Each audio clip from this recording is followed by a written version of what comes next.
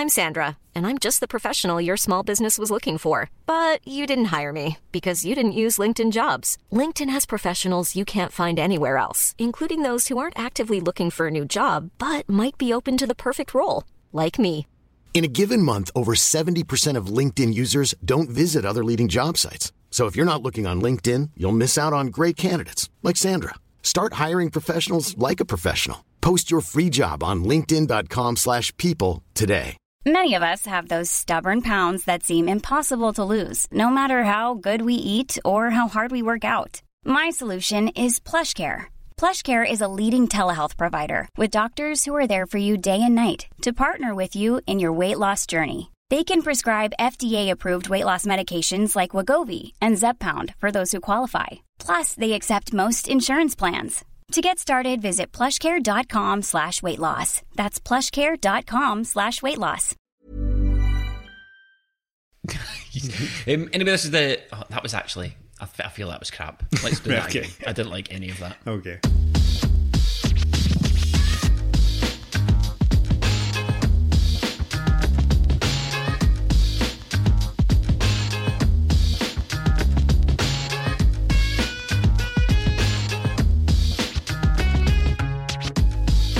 Episode 219 of 20 Minute Tims. This is the flagship podcast, and I am joined by Melly Yes. and Stephen. What's happening, folks? And by golly, it's only 2 episodes into the new season, and we're going to have a moan this week, aren't we? Oh, it's going to be a big old positive fest, this episode, man. isn't it? Strap yourselves in, folks. If the reaction podcast that we recorded immediately after the game, available on Patreon, is anything to go by, have we calmed down by then? Maybe a little bit. I'm going to try and be a little bit more measured than I was immediately after the final whistle, as we recorded yesterday. Still going to be a lot of the same themes covered, unfortunately. I don't think sure. I've really changed my mind on the game, but I'll try and be a little bit more balanced. I was extremely furious right after that game, Melly. Oh, disgusting. And the fact that I had to watch it again tonight to refresh my memory, it just enraged me even more. The reaction podcast is something that we do immediately after every single Celtic game. We are on the microphones recording a podcast that goes out on Patreon, and a new feature that we do surrounding the games is the preview show live. You can watch that as a patron exclusively to our patrons on YouTube, and that kicks off an hour before the game. That's a lot of fun. Yeah, that is a lot of fun. Our first bash at live TV, I suppose Yeah, it is, of basically, live yeah. video. We fully cover all the Celtic games over on Patreon, as well as we have some great Celtic features. If you want to check it out, you probably know by now, it's patreon.com/20minutetims, and you can enjoy all our output for less than the price of a pint or so every single month. We ran a competition last week. We are trying to get our reviews up on iTunes and on Podcast Addict. We ran a competition to win a solid gold, not solid gold, 20 Minute Tim's badge. You have to leave us a humorous, funny, interesting, good review on one of those platforms. We have a winner. We will reveal the winner, Stephen, Yes. at the end of the Yes, show, we because will. that's how these things happen. That's how Indeed. these things happen. They do look solid gold, in fairness, but possibly not. You can tell genuinely your authentic. friends, they're like a fake Rolex, tell your friends it's solid gold. But before we get to the Commandant game, we have a special announcement. We have an extremely special guest coming on the podcast for the patrons. He's a friend of the show now, Stephen. I suppose yes. a bona fide friend of the show, and we'll reveal who that is at the end. Melly, 2 games in to the 10-in-a-row season, and we've not fallen, but we've stumbled. Yeah, we really have. It was pretty poor to watch. We got an early goal from a free kick, but apart from that, we didn't really create much. And going into the last 10-15 minutes, I didn't expect Celtic to win, and that is not a very nice position to be in. Positives out the way first. The strip looked good.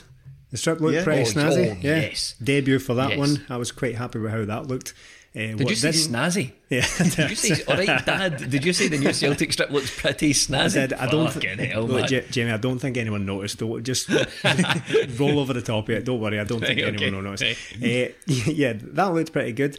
The pitch, however, didn't. I think because it was a nice sunny day when it was played, and I think the sun bouncing off that concrete painted green with some rubber crumbs thrown across that pitch looked resplendent in the glorious sunshine. It was a desperately poor game of football to watch, and no doubt to take part in.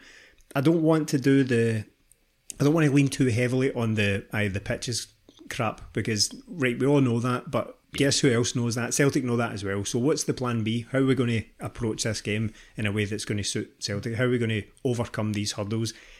And to be brutally honest, they didn't manage to. Kilmarnock were good. I thought they did their job perfectly. They all seemed really chuffed with the result. The manager seemed delighted. I think it was Findlay had tweeted immediately after the game, "I'm buzzing with that." And people are quite rightly saying, "Oh, mate, it's only a draw." But in fairness, they achieved their goal of the game and managed to close Celtic out. It was clear, Melly, that Kilmarnock had a game plan. Alex Dyer came out after the game and said our game plan was to stifle Celtic, stay compact, be difficult to beat, get bodies behind the ball. And they carried it out and they got the result they were after, obviously. Yeah, they did. They were very good at that. They blocked a lot. They seemed very narrow, very deep. But it's up to Celtic to break that down then. It's not as if this is the first ever team that's come in and thought, oh, this is the way to play against Celtic. Most teams are going to play like this against Celtic. And the worrying thing was we didn't really come up with any ideas. The four up front, the three behind the striker and the striker were very poor. None of them with any creativity. There was no point in the game where I thought head on hands. Head on hands. Hands I on don't head. know if that's a good thing to say.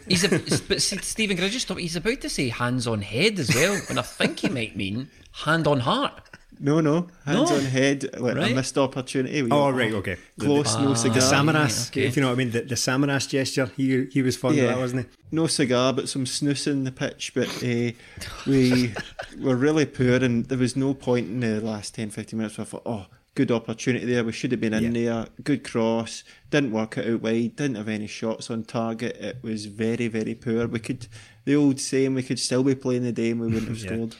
Villas Barkas got his debut. I thought it was a peculiar time to give the big man his debut. He could have presumably played last week at home at Celtic Park, but no, we give him it away to Kelly on the plastic pitch, something that we discussed on the preview game, whether or not he played in a plastic pitch before. He didn't really have an awful lot to do, that being said, but I think what he did do, he looked confident coming for the crosses. He got down okay-ish for the penalty, but to be fair, it was a decent penalty. But aside for that, I think Kilmarnock only registered one other shot on target, so not a big test for Barkas there.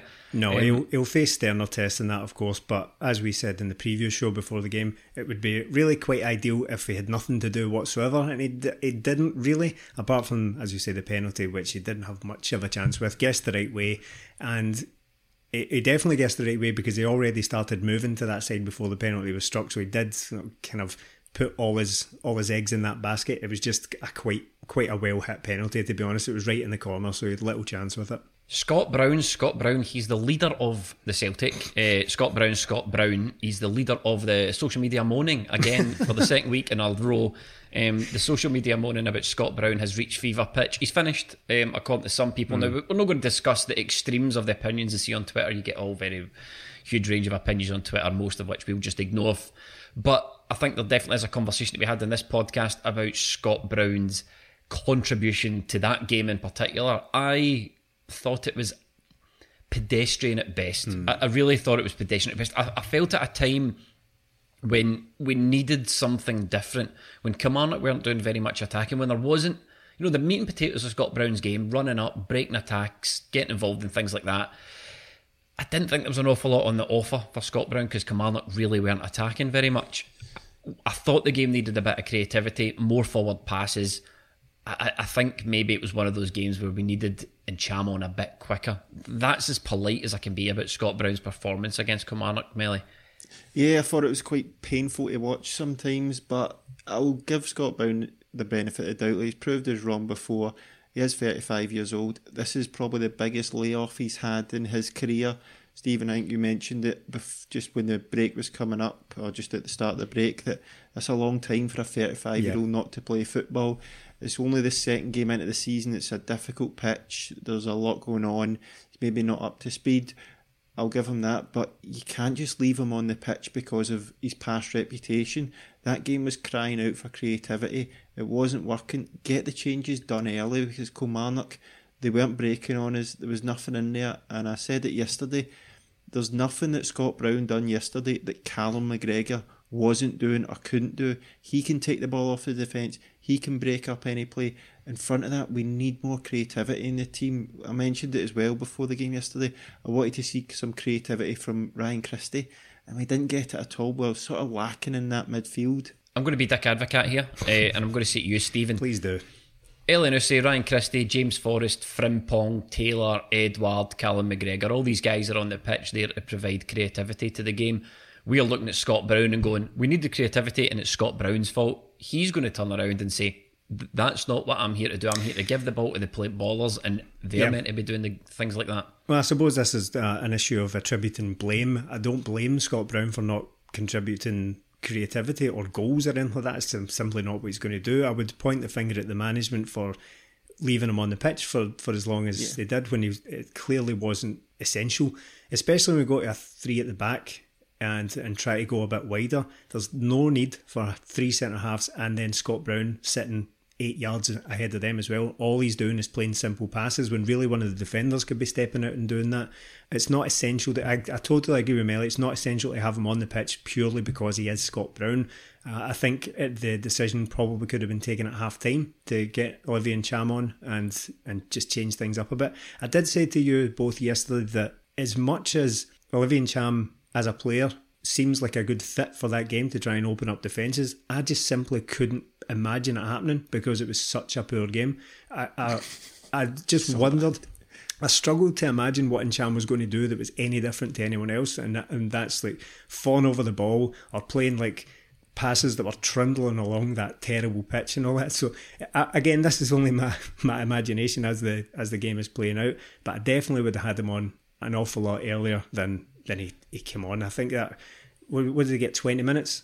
Something like that. I think that was 70 odd minutes he came on. I think that was too little, too late, to be honest. Imagine you were an English fan or whatever, and you're going, do you know what? I'm going to give this a shot. Aberdeen Rangers, that should be a good one. You watched that last week, then you go, do you know what? I'll give it another chance. That maybe was just a one-off, and you watched that yesterday.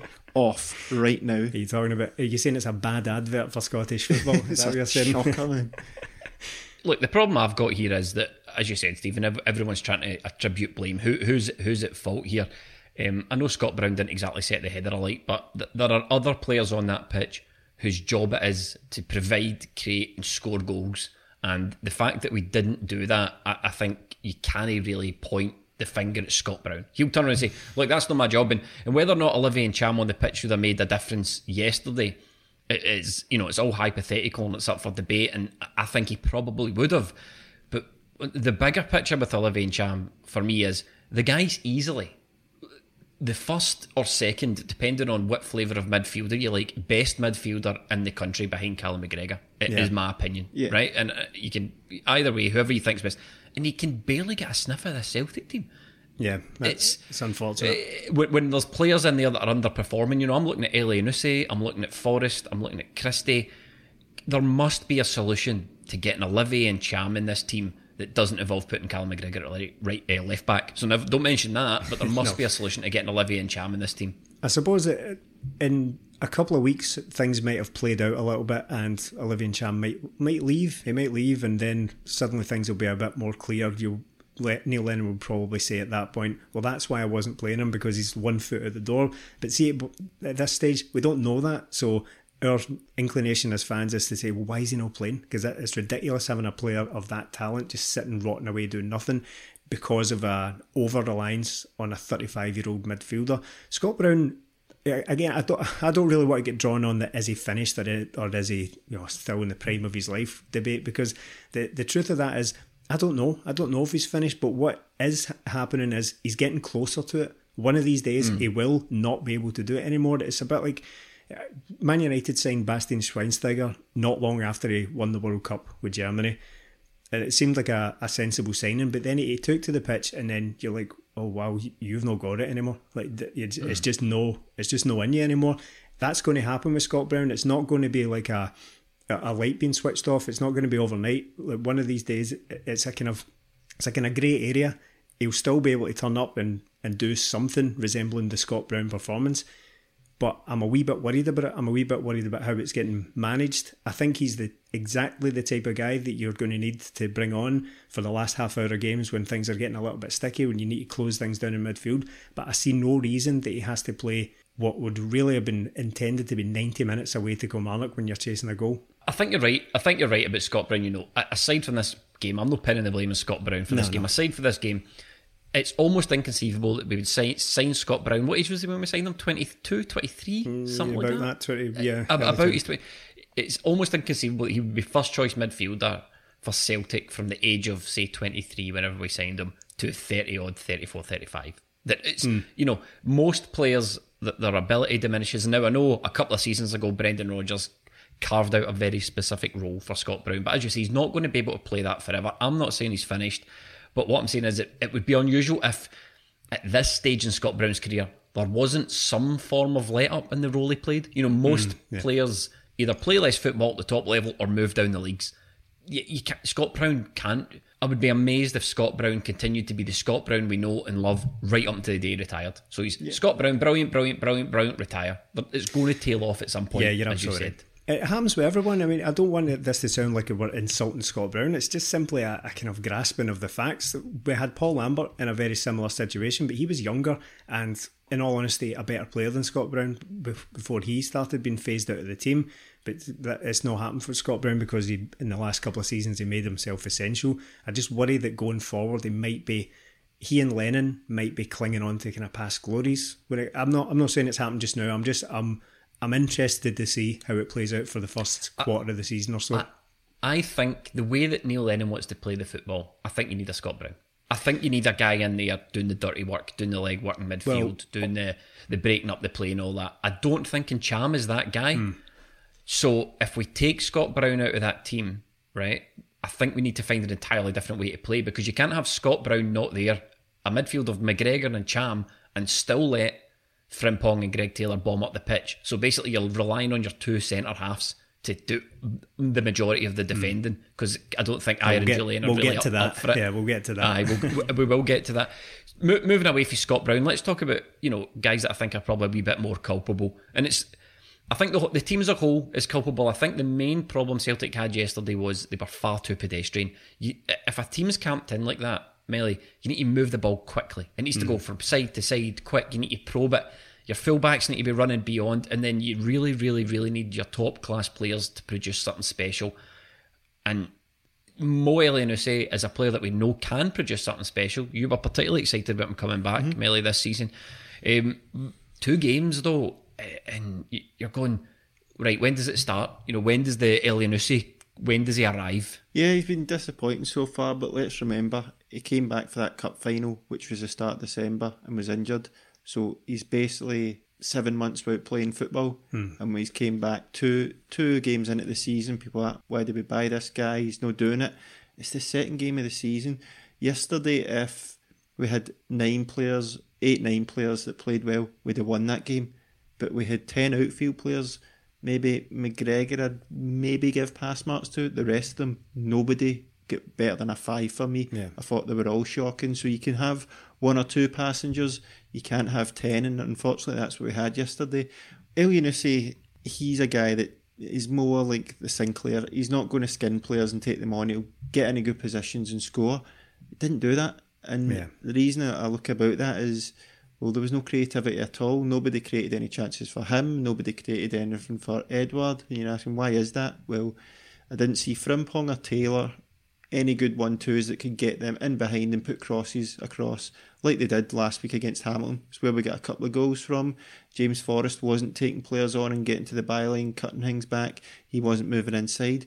There was no space, so we had to find another way, and we didn't. We simply didn't have any ideas. Mel, you talk about getting passages of play together and getting in behind the defence, such as Hamptonakis, and I was really surprised at that, because I looked at Greg Taylor yesterday and I don't think he had a particularly bad game. I do agree with you that there weren't many standout performances or pass marks, as you say, but I looked at Greg Taylor and I thought, where's the guy from last week? Why did we see that penetration in the cutbacks that were leading to easy goals, not easy, but clear-cut chances for Edouard to just stick away? I watched them, and I've watched a bit of the game back as well. I've watched the highlights back, and there were moments in the first half where he was picking up the ball in loads of space to go up to try and get in behind, and he would pass inside. He would do like what you would typically expect from Bolingoli. He would cut inside and get congested on the inside. There was one moment in the second half where he and Christie played a really nice 1-2. Taylor was in behind and he cut back to Edouard, and Edouard just sort of tamely padded it towards the keeper. and the ref blew up for a nonsense foul. There was like a silly wee foul in the build up for it, but that's really a side issue. But I thought to myself, watching that, where was more of this? We had such success last week from these cutbacks and tap-ins.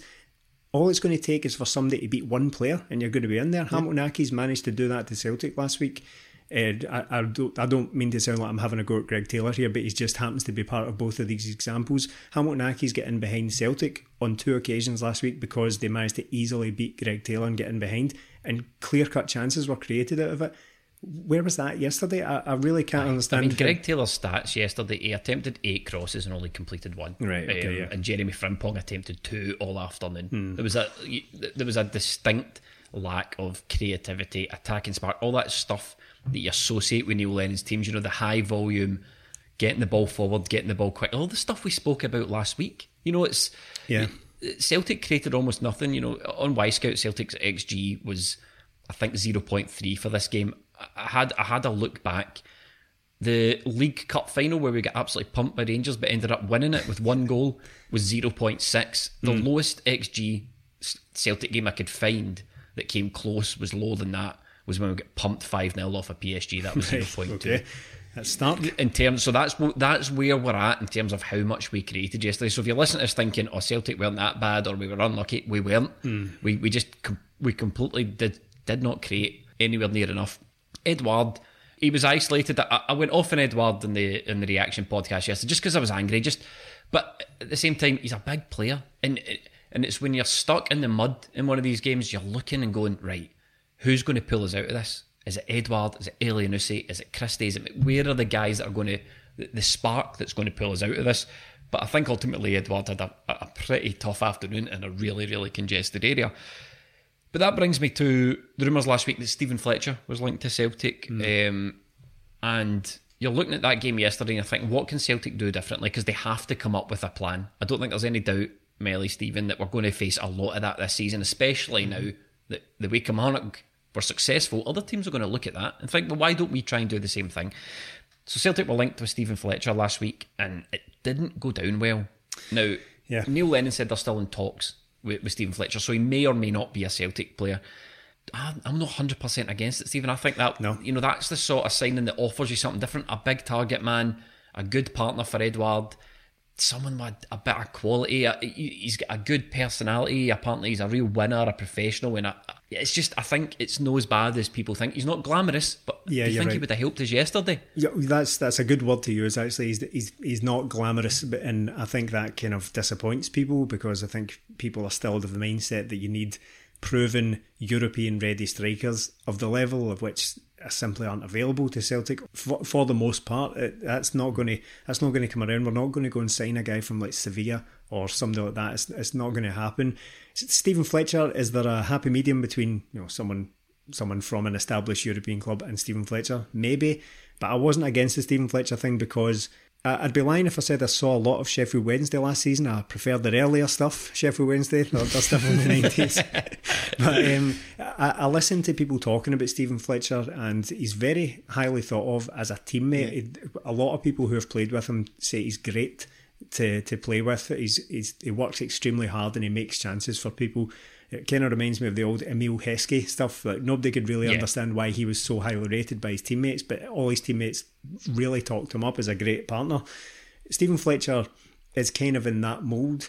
I think if you're going to want someone to go up top with odds on Edouard, I think Stephen Fletcher makes a lot of sense. I think he's the type of guy who would make things stick and bring other players around him into play.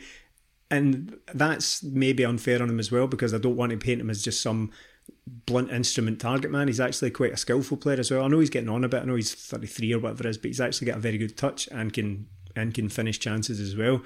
So I wasn't against it in the slightest. I wasn't fully. I was as excited as it's possible to get about the signing of Stephen Fletcher. Yeah.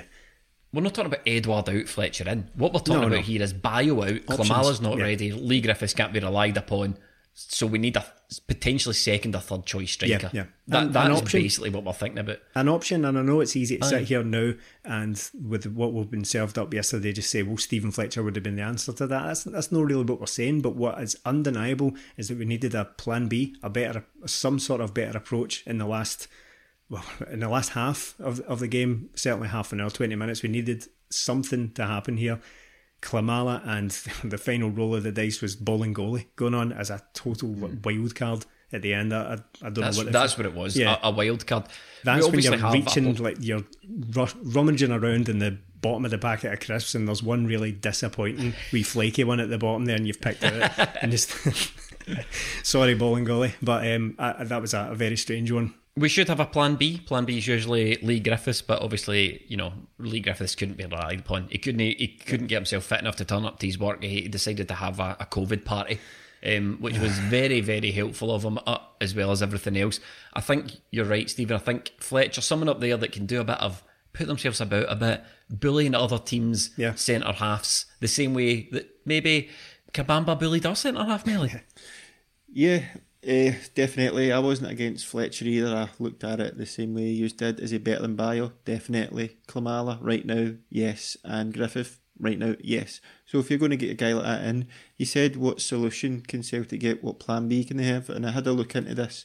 So when we came back from the winter break last year, I looked at the away games we played, because I think the 4-2-3-1, as we've seen last week, looked fine at home. We can break teams down, we're more attacking at home, even without fans. And going into the game yesterday, you'd maybe pick Ntcham for Brown if you're being fussy, but that was probably the right team to pick. But I think going forward for away games, it's got to be 3-5-2. I had a look and we played 6 away games, and I'm just taking league games here. We played 6 away games in the league.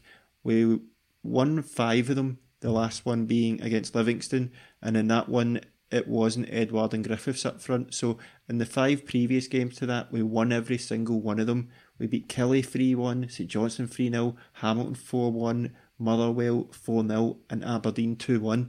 They're all great results and a lot of goals in there.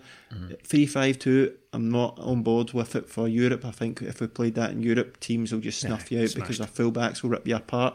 But for the SPFL, in these away games, sometimes you need to do something different, and we did that last year. Now, going into that game yesterday, Harry hindsight, maybe we should have started with 3-5-2, but the team had won 5-1 last week, and can you really stick Klimala in his first proper start away at Kilmarnock? It's not ideal, so we really need to get another option in there, because if we're going with 2 up front, Klimala and Edouard, there's nobody on the bench if that's not working, so we really need to get players in here. Now, Kabamba isn't the type of guy, you wouldn't say Celtic go out and buy him or Lyndon Dykes, but you can see what a threat these guys are, because right from the start I think he had a wee turn and he pegged Julian, and that was Julian's game done. He was done. It was in his head. I think I said it yesterday. Julian, he's got the ability, he's a better player, he can go up against physical players, but if they get the better of him at the start, he falls to pieces. It was really bad. He gets skinned out wide again. He doesn't like it when he has to go out wide. And I thought maybe it's not just something he has to work off on the pitch, maybe off it if he speaks to a sports psychologist, because these guys, Kabamba, Lyndon Dykes, they're not good players. They're just physical, and they just put themselves about, and it seems to set them off. Offensive duels, Kabamba was involved in 23 of them. Is that his nickname, Jay?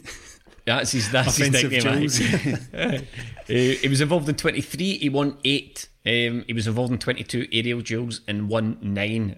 Despite what the stats say, I think it was pretty obvious from our point of view, from the point of view of a couple of guys watching the game, that Jullien was having a bit of an old time of it, Stephen, wasn't he? Not for the first time. And is he a pussy? Let me just ask you, is Christopher Jullien a big old pussy? I hope he's not listening. I wouldn't say it to his... Well, maybe I would say it to his face. I hope he is listening.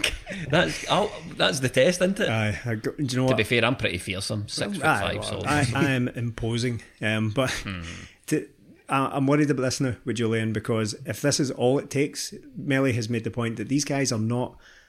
I mean, we're not talking about Diego Costa here. We're not talking about Sergio Aguero. We're not talking about Immobile. Yeah, he comes up against Kabamba and he cakes the bed, as Melly would say. We're talking about a phrase I've already used: blunt instruments here. If it's that easy, every team in the league's got one of these guys. And if it's that easy to disrupt these defenders by just sticking a big guy on top of them, I'm worried, to be perfectly honest, because we talk about Kabamba getting away from him a couple of times, right? See if he was quicker. Celtic were in deep trouble yesterday because he was clean through on 2 occasions, I think it was, but didn't have the legs to continue it. And quite lucky that Ajer and Frimpong are pretty quick and managed to recover the ground. If he was like a smaller, quicker striker, massive trouble. I'm worried about Julian's state of mind in these games because it's everything about it. I'm not just making judgments that I'm not qualified to make. I'm observing him and how he acts on the pitch. When the second time he gave away to Kabamba was the one he gets stuck under the ball and just sort of fell over. When he was on the deck, he was lying there punching the ground. The penalty, which we've not talked about as well, when he conceded the penalty, he didn't really protest. He had a quick look to the referee, realised there was no point, and then he looked to the sky and just like threw his hands up as if, why have I done this again? He just seems to get into his own head really, really easily, and as Melly says, hoops upside his head. Hoops up, yeah. There you go. He's usurped by his own head. Hoisted by his own petard, and it just seems to completely mentally go to pieces, and I'm a bit worried about it now because, as I say, every team in the league's got one of these, whether it's Cosgrove or Kabamba or Eamon Brophy, Lyndon Dykes, dare I say it, Alfredo Morelos and Kemar Roof, and all these guys are going to cause Julian and Ajer problems because of how fragile they seem to be in the head, and I'm concerned about it now because you can't ignore this pattern that's emerging. This is far from the first time this has happened. You can rhyme off all the games that this has happened in. Twice against Livingston. Copenhagen's slightly different because they're of a different level, and Damien Doit is undoubtedly a very good player, but we're talking about a guy in his mid-30s who just completely bullied the defence again. So there's an undeniable pattern emerging, and as I say, it's a concern for me going forward. I think it's a phrase I used on the Reaction podcast. I haven't calmed down in this regard. I think we might be faced with having to cut some losses when it comes to this centre-half pairing now. I've always been big defenders of both of them. I think they're both good players, but together they just, for whatever reason, they just don't seem to bring out the best in each other. To be fair, it's something we've said for a wee while on the podcast. Yeah, I was thinking about this today. Like when you think of great defensive partnerships, so one makes up for the other's weakness. Now, Ajer's pace sort of makes up for the fact that Julian has that, but usually with a good centre-half pairing, one will do the dirty work, one will go with the physicality and do all that, and the other's the good footballer. But with Ajer and Julian, I think they're both good centre-halves. And in a free with another centre-half there, it works. But putting the two of them in a two, I think they're just too kind of similar. Neither of them we've said this in the podcast before, mate. You want the Ferdinand Vidic, don't you? That's the dream team, and we've got two Ferdinands. We need a Vidic in there. Yeah, we do, because neither of them are. Oh boy, both of them, Rio Ferdinands. That's high praise, but I know. I get it. To be honest, that's a bad combo because Rio Ferdinand was a sensational defender. Rolls Royce player. But look, Branislav Ivanovic is available on a free transfer. Apparently, still kicking a ball. There's a headline for tomorrow. Podcast host brands Ajer the new Rio Ferdinand. No. I've had too many of those. Well, look, Neil Lennon knows it. He said today that we're in the market for a centre half. We're in the market for a centre half, a striker, maybe a midfielder, maybe a left back. One thing that yesterday, just finishing up, maybe in yesterday's game, you look at that bench and you think there's nobody coming off to change the game. There's nobody coming off to change the game. No, it was very poor. You said Karamoko, he's maybe a bit of a luxury, but he's just turned 17. Yeah. The problem I've got with Karamoko is he a luxury? No. Is he there to play football? No. Then get the boy out my sight. Thanks, I will. You've proved my point, and that's Croft. As far as I'm concerned, Karamoko's not going to come off the bench and change a game. He's going to come on, do a couple of stepovers. We're going to all cheer, but nah, I'm not having it. I think it would be desperately unfair to throw him into a game like that and expect him to change the game. We'd simply need better options in that department as well. We've not got any wingers at all. See, when you look at it, I'd actually thought in one or two of the friendlies, the squad was shaping up actually quite well. There was some strength and depth there, but when you actually look at some of the departments, they're brutally short, and winger is one of them. Really only get Forrest, El Yunusi. Mikey Johnson has had his struggles with injury. That's it. That's it. We've got Karamoko, who's still very much a developing player.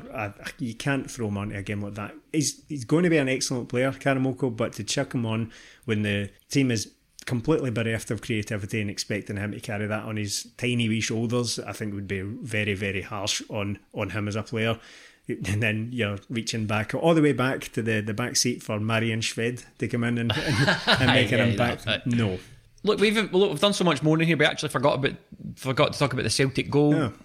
But at the end of the day, it was just a really good free kick for Ryan Christie. But the keeper saw it all the way down the track. It's like you're standing at the station and you see the train coming all the way down the track, and the keeper still managed to miss it. Good strike though, Melly. Yeah, it was a good strike. I didn't expect it coming. Commentators kept comparing it to the Fulham goal last week, but apart from the fact that it was far out, it was nothing like it. There was a high one into the near post. Christie's one was a low one into the far post. I don't know, maybe to be fair to the commentators, they were probably struggling for things to talk about. Yeah. Lord knows it's a struggle sometimes. I think that was really disappointing, but we got ourselves in front. Maybe, I wouldn't say we didn't deserve it, but we were poor the first couple of minutes. Got that early goal. We thought we'll just settle down now, and then that simple ball up the line.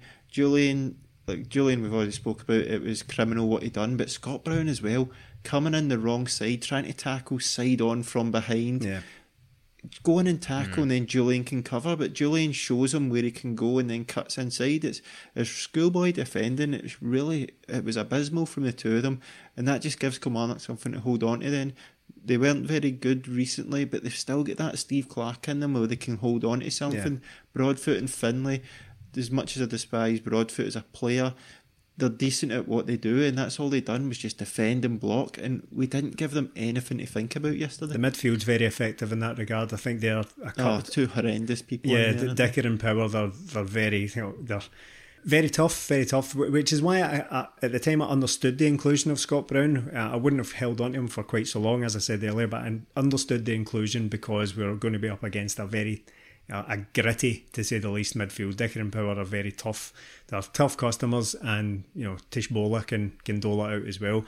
But they're very, very effective at that. Very effective at making it a tough old slog in the midfield, and that's exactly what they did yet again.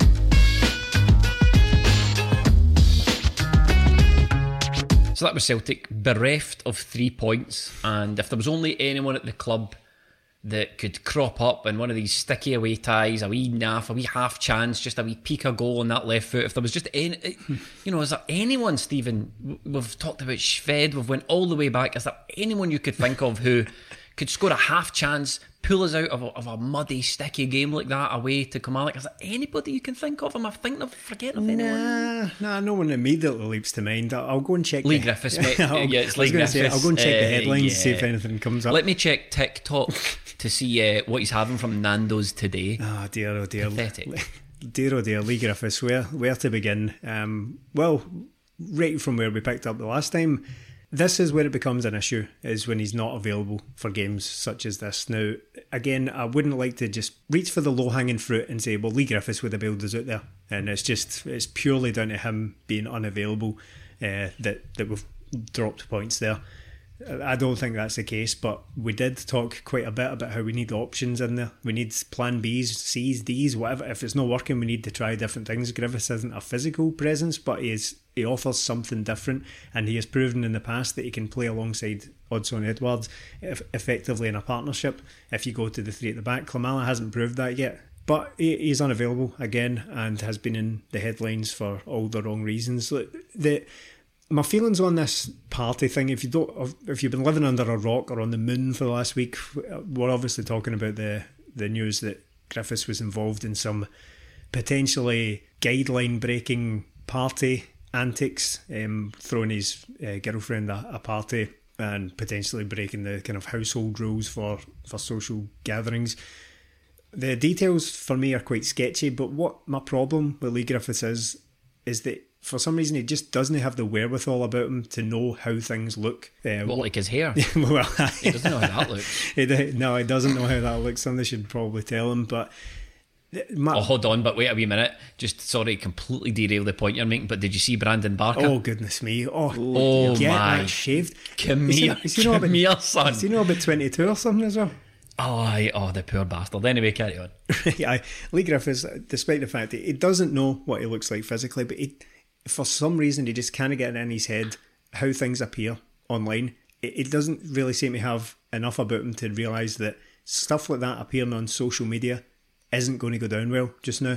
Right, if you're going to do that, fair enough. Right, I'm not, as I said, I'm sketchy on the details of it, so I'm not going to pillory him for having the party itself. But don't put it on social media when there's so much focus on what he's been up to just now. I don't know why. Like that pair of numbskulls just can't keep the stuff off social media. I have no idea why. But yet again, he's just the focus is on him for all the wrong reasons. Oh, you mean him and his missus? Yeah, well, you said the pair of numbskulls. Take that however you want. Obviously, these things are being further inflamed by the Aberdeen scandal as well, with the COVID-8 having basically got a game called off. So the easy line to draw was between what Leigh Griffiths did and what Aberdeen did. So I don't know if I agree with that either, but can we just please keep the heat down, mate? That's all we're asking. It's just another case of a lack of professionalism. And that is... Yeah, it is. And I don't know why I can't just decide whether it's right or wrong. I know a lot of people come out defend him saying, oh, but look, he's just a normal guy. Why can he not have a party? Why can Aberdeen players not go to the pub? Everybody else is going to the pub because it's not the same. Not all jobs are the same. You have to realise. So, it's like if footballers decided to break the guidelines, right? The game's in the bin. Aye. You know what I mean? And there's protocols and there's testing for these guys for a reason. Yeah. And that's really as it is. And for me, it's just another example of Leigh Griffiths. You know, if you get a row at your work for the next week, you want to be in your best behaviour. Exactly. And that's what I mean about the appearances of these things. It just doesn't have it about him to just realise how things are going to look. If he thinks he's in the right, can he not have that part of the brain that says, but it's going to look really bad. It's going to look really bad if I'm having parties out here while Celtic are dropping points. And I don't care if it was the week before and the sun sat on it. Who cares, right? The reason the media, if you want to blame the media for these things, the reason they know about these things is because it was plastered all over social media. And that's nobody's fault but the people who put it there. So I don't want to go on the Leigh Griffiths thing is, again, it's a sensitive subject. I appreciate that. And I know he has had his struggles, but that doesn't mean he is without accountability. If he plain just can't be held accountable for his own actions, then where do we go with that? How do we reintegrate him back into a football team if he's just out there doing whatever he wants? I don't want to have an out-and-out rant about it, but my heart sinks every time I see the guy's name now, because I know it's not going to be good. I know it's not going to be good news, and I just wish he could just keep his head down and out the way just now. Well, Celtic find themselves linked to Ivan Toney, Albina Jetty, and obviously Stephen Fletcher, so it's obvious that Neil Lennon has got his eye on his striking options. Yeah. Celtic, after that result, find themselves 2 points adrift of league leaders Hibernian. We've handed Hibs a 2-point advantage in the title race already. Next up for Celtic, St Mirren. St Mirren have already lost to Rangers and Aberdeen but beat Livy, and then after that we've got Coronavirus Central. We've got Aberdeen down in Glasgow. Whether or not they can make that game is another thing. Aberdeen lost to Rangers obviously and had their other match postponed. What do you want to see different in this St Mirren game, Melly? A lot. I think to start with, I'd go 3-5-2 from the very start. Whether it's who's your two? I'd probably go with Edouard and El Yunusi. See how that goes. If the way I've worked out my team, I'd have El Hamid and Ayer and Julian at the back. I'd have Forrest on the right, Taylor on the left, and then a midfield three of Cham, McGregor and Christie with El Yunusi and Edward up front. Now it's 3-5-2, but can easily switch to a 4-2-3-1. Bit harsh on Frimpong as he's not done much wrong, but if you're going to do 3-5-2, it's between him and Forrest, and with El Hamid playing there, he can go to right back if it was to switch to a 4-2-3-1. So I just think that's the best way to go about it. But look, there's no plastic pitch, so there's no that excuse this time, but Celtic need to start winning these games again. We can't go into another game and drop more points. We still don't know if the Aberdeen game's definitely going to go ahead. No. So we need to get a win here. We need to get back on track. And look, the fans have done a lot recently. We are struggling here. We can't watch the games, but we've went out, we've bought the season tickets, we've bought the training gear, we've bought the strips. The team needs some help as well now, because the Celtic, as we've seen, what did we have on the bench? We had nothing. flinging on Boland goalie. He didn't even put in one cross when he came on. None of the subs really made an impact. We need better, and we deserve better as fans as well. So it's time for everybody to step up. We have to use last week as a wake-up call, and we need to start again. We were very good at it last year. If we drop points, we went on a big run after that. We need to do that again starting Wednesday night. Taking attention away from domestic matters, the draw for the Champions League have been made. Celtic will play Reykjavik at home. Obviously, this time around, it's a single match playoff. Last time we played Reykjavik, we beat them 5-0 in aggregate in 2014. Murrayfield, wasn't it? I think it was. You know, this qualifier for this year's Champions League is going to take place before last year's final. Yeah. So we play Reykjavik before they've actually settled last year's tournament. I read some stat or heard some stat during the games that I think Wolves, they won't be the only team, they won't be unique in this, but Wolves' season has now lasted something like 397 days. So it started last July and is now into August 2020. See if a team had done particularly well in last season's Champions League. What stage are we at the Champions League now? Quarters. If they'd done particularly well in last season's Champions League, they could feasibly be playing in last year's Champions League and next year's and this year's Champions League, couldn't they? They could be playing in a qualifier for this year and still be in the quarters from last year, so they could be in. If Rangers had somehow miraculously turned that round last week, they'd be in the Europa League for this year and next year simultaneously. Unprecedented, lads. Don't ban. And the second round's been drawn. Celtic will play Djurgården of Sweden or Ferencváros of Hungary. And that'll be again a single knockout game. Bricking it about these single games. I'm bricking it about these single knockout games. By the way, going to squish it, mate. Going to absolutely piss it. Don't you Reykjavik worry. might not even be allowed to play because they need special dispensation. They need special dispensation to play. Fling them on it. Let football win. Fling everybody who's under threat out. They're still greeting about that, by the way. They've got that in the stadium and everything. Oh yes, like Washaw with their Edinburgh meeting room. That done the rounds on Twitter recently. And on that, we shall wrap up. But as promised, we have a special guest coming on the podcast. We have a special Patreon podcast coming up tomorrow. Yes. We're going to drop it tomorrow, Stephen, with a very special guest. Do you want to tell listeners who that is? I'm positively giddy with excitement to be joined for the second time a bona fide, not only friend of the podcast, but a genuine Celtic legend. We're going to be joined by none other than Chris the Evil Genius Sutton for an exclusive interview in which he is going to tell us what he feels is wrong with modern football and, more importantly, how to fix it. It is a wide-ranging interview that takes in a lot of different subjects. That's not only quite funny, it's that typical Chris Sutton tone. Is he being tongue-in-cheek? Is he just having a sly dig? But there's also some more sobering and moving moments as well as he talks a little bit it's more. It's really good. Some serious subjects in there. Yeah, he was so generous with his time. He's so generous with the stuff he spoke about and all that. It's honestly a brilliant interview. That'll be going up on the Patreon tomorrow. So if you're not a patron, time to sign up. Patreon.com/20minutetims. Get involved, and that can be the first thing you listen to. How good's that? Now, we must award the gold badge, the solid gold badge, to our favourite review of the week, and that goes to who? Yeah, I've whittled it down to 3 finalists, 3 very kind reviews that we've received over the past week. And first in there was Chris Conahan, who told us, it's an absolute honour for me to listen to this podcast. I'm telling you that now. Honestly, it is an honour.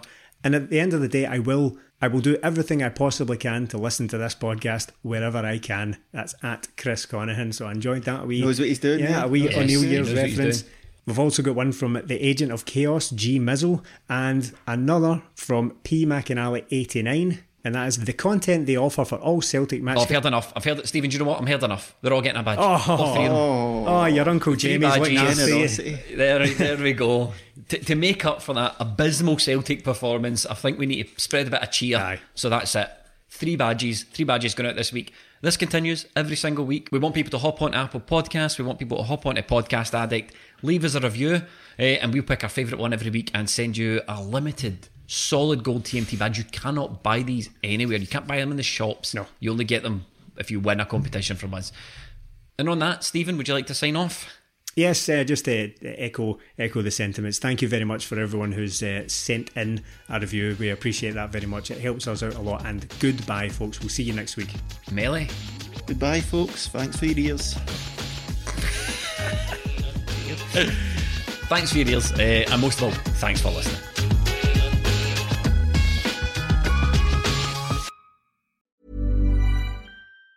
Normally, being a little extra can be a bit much, but when it comes to healthcare, it pays to be extra. And United Healthcare makes it easy with Health Protector Guard fixed indemnity insurance plans. Underwritten by Golden Rule Insurance Company, they supplement your primary plan, helping you manage out-of-pocket costs without the usual requirements and restrictions like deductibles and enrollment periods. So when it comes to covering your medical bills, you can feel good about being a little extra. Visit uh1.com to find the Health Protector Guard plan for you. Planning for your next trip? Elevate your travel style with Quince. Quince has all the jet-setting essentials you'll want for your next getaway, like European linen, premium luggage options, buttery soft Italian leather bags, and so much more. And it's all priced at 50 to 80% less than similar brands. Plus, Quince only works with factories that use safe and ethical manufacturing practices. Pack your bags with high-quality essentials you'll be wearing for vacations to come with Quince. Go to quince.com/trip for free shipping and 365-day returns. Normally, being a little extra might be a bit much, but not when it comes to healthcare. That's why United Healthcare's Health Protector Guard fixed indemnity insurance plans, underwritten by Golden Rule Insurance Company, supplement your primary plan so you manage out-of-pocket costs. Learn more at uh1.com.